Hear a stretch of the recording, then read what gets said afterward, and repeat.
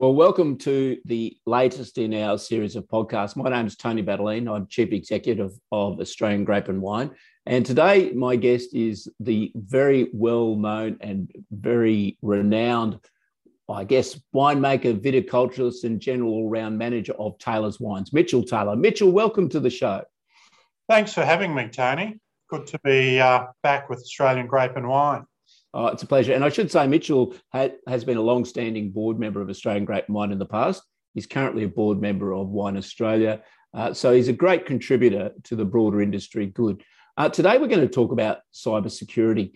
Cybersecurity is it's a word that everyone's heard of. A lot of people don't know about it. And the reason I've got Mitchell along is that he's had some recent unfortunate experiences in this whole issue. And I thought it'd be good to drill out some of those experiences. But first, so I guess for the uninformed, cybersecurity is about protecting that information and information assets against any attacker. So it's really prevalent in agriculture at the moment. We're a real target for people who are trying to both take information or else get into your systems and either for ransomware. So you've all heard on the press about people holding it a ransom and threatening to remove everything, or else just hack in and get into your bank accounts, or get in. What's even worse is get in your customers' bank accounts. It's happening all over the place. We all get phishing, which is spelt with a PH for your benefit, Mitchell, not F. And it means that people, when you get those texts and they're just trying to get you open on a link. The thing about hackers is they can be, nationally and internationally, so they don't have to come from Australia. They can come all over the world. They can be organised from foreign governments. They can be crime syndicates, or you could even get them from internal people who are disgruntled employees. So the issue is huge.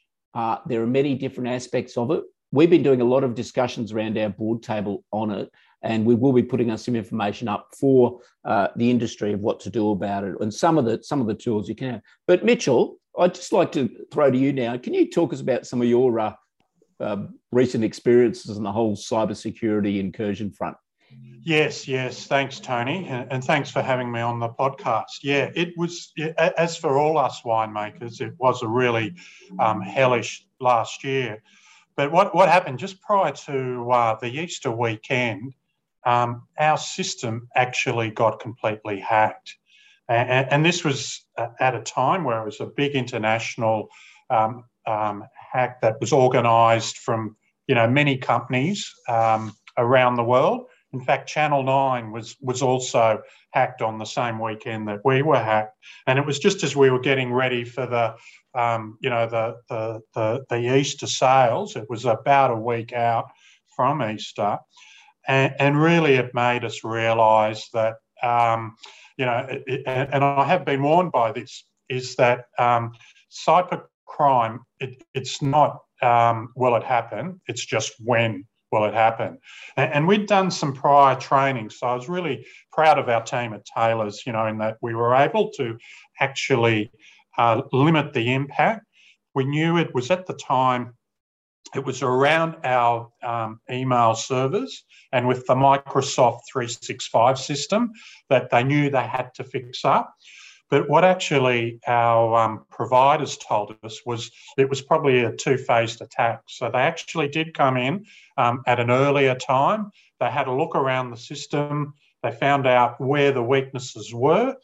And then they came back about a month later, because then they actually advertised the weakness to our system in front of all this. There's actually an international hacking group or hacking club, I believe, where they all get together internationally and they share insights. And so, yeah, it's pretty scary. And so what did it do, Mitchell? What was the actual, what was the effect? How did you see it? How did you know you'd been hacked? Well, I remember it very, very clearly. I was just talking, as you do early on a Monday morning, and I just said to my CFO, gee, the emails appear to be down a bit. And so we're talking, and he said, oh, yeah, that happens. I'll get the server back up. And then, we actually realised that not only were the emails down, that Monday morning, but over the weekend, they'd actually got into our entire network and had gone across all our systems. And we have, a number of different systems that talk to each other. But what was probably a good thing we realised was not only do you have to have security from people coming from outside, but when you start to have these networks, you probably do need to have gates internally also, which we've tightened up to stop people going from one computer system or one program into another. So we were able to do that. Of course, as our IT people were saying, it is a continual changing war.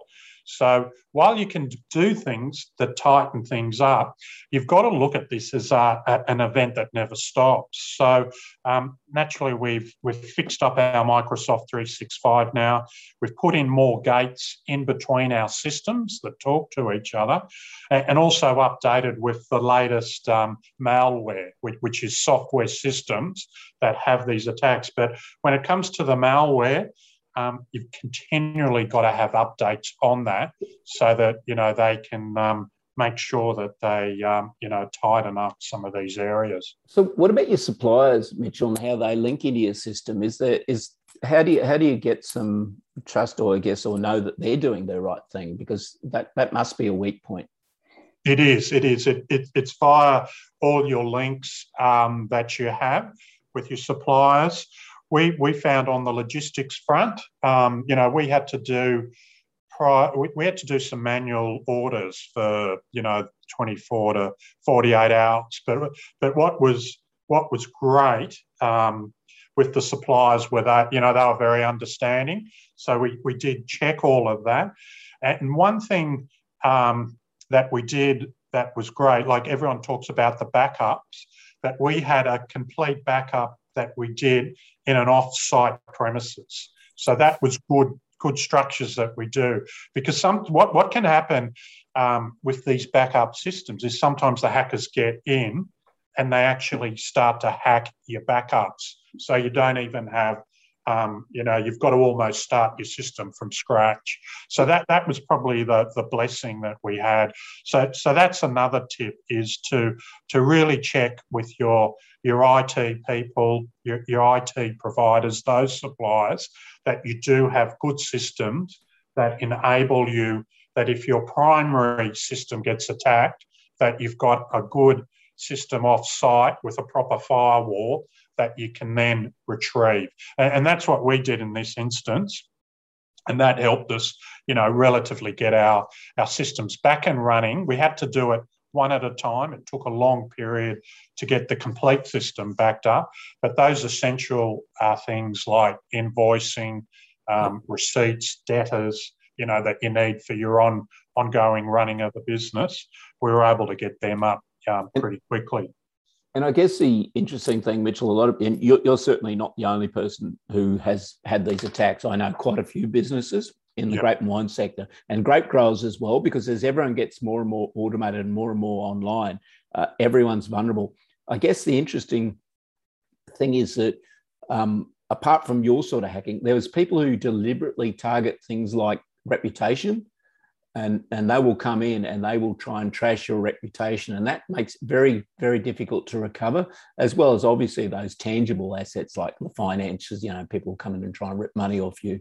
Yeah. And the data, because data can be so important to a hacker. So it's so important that you do get systems in place, because your reputation is something that needs to be preserved. And I guess it's really important you keep talking to those suppliers and everyone about this to make sure that if something happens, that you're honest and open with them.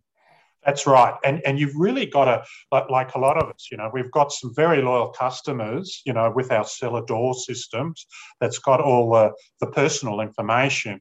So you've got to be very, very tight with that, which we were. Made sure that, they weren't extracting that information out and trying to use that in other areas. And also, you do need to report into the government authorities about, how you have got good systems that do protect this personal data that you're holding on behalf of other people, and also, yeah, as you say, Tony, your reputation with your own, brand integrity. So, it is very important.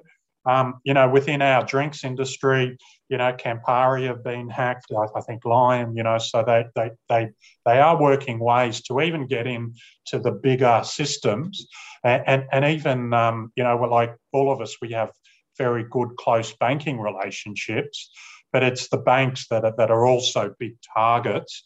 But also as suppliers, they're also very helpful in these situations, because they do have very big IT departments that specialise in the cybercrime risk area.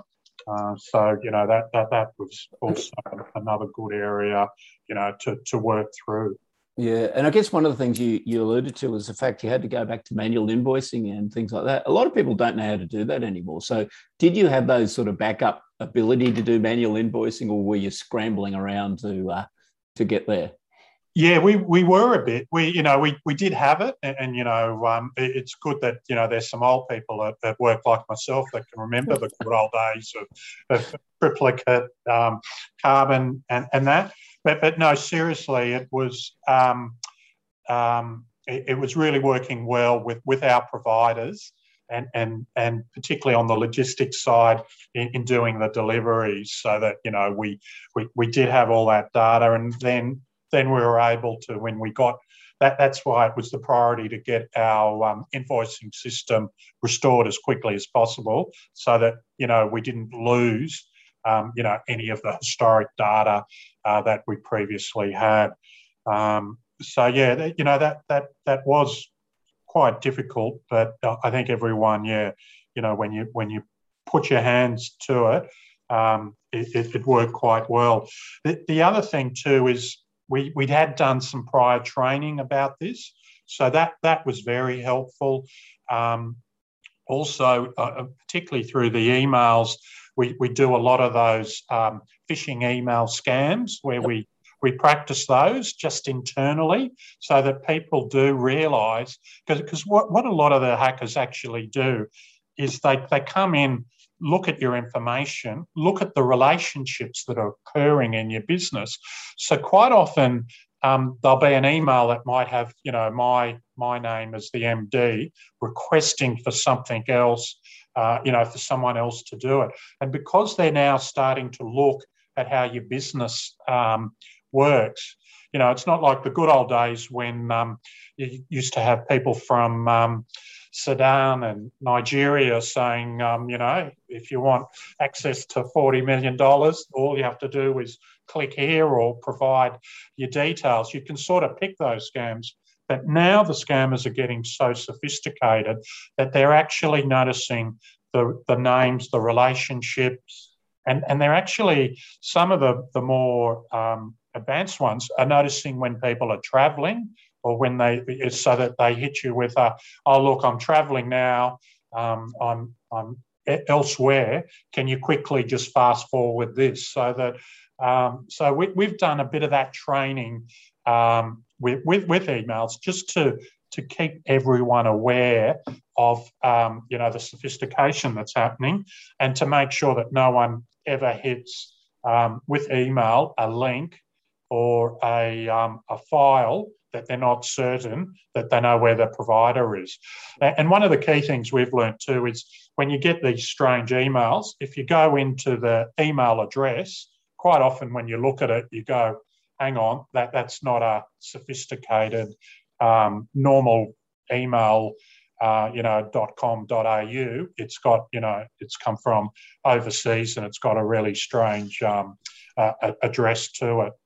Yeah, that's really good advice, Mitchell. So I think the take homes from this is keep your systems up to date, get some training in, and always double check those emails coming in. And, this is something that will happen, and it can happen to any business of any size. So look, thanks for your insights, Mitchell. Just before you go, one question now that let's get your crystal ball out. Yeah. What's going to happen for the rest of the year? We've had bushfires, we had China, we've had COVID. What do you think is going to happen for the next year? What What are the prospects? Yeah, good question. I'm seeing a bit of consumer confidence and eroding a bit. But look, being an optimistic person, I'm hoping that the vaccination rates, both within Australia and globally, really start to lift and start to help give us, a bit more confidence out there. So, with the opening of travel, both across Australia and internationally, I think hopefully that will, in the next 6 to 12 months, hopefully, give us that little extra confidence. So I'm cautiously optimistic, and I believe that with the quality that we have as an industry now, with the superb 2021 vintage behind us, I think it will give us some chances to maybe re-establish some of those relationships that have been tested over this very chaotic period that everyone's been experiencing. Yeah, well, thanks, Mitchell. I look, I'm hoping for the best, like you. I'm optimistic. I reckon it's going to be a pretty tough couple of years, particularly at the growing side of the business, as we try and build those markets in a difficult time. But hopefully, consumer confidence will come back once that we see the vaccination rates up. I'm bullish about getting vaccinated. I've had my vaccination, so encourage everyone else to. And thank you very much, Mitchell, for your time. And we'll thank you for listening, everyone, and we'll talk to you next time. My pleasure. And just everyone out there, keep making the great wines and spreading the message.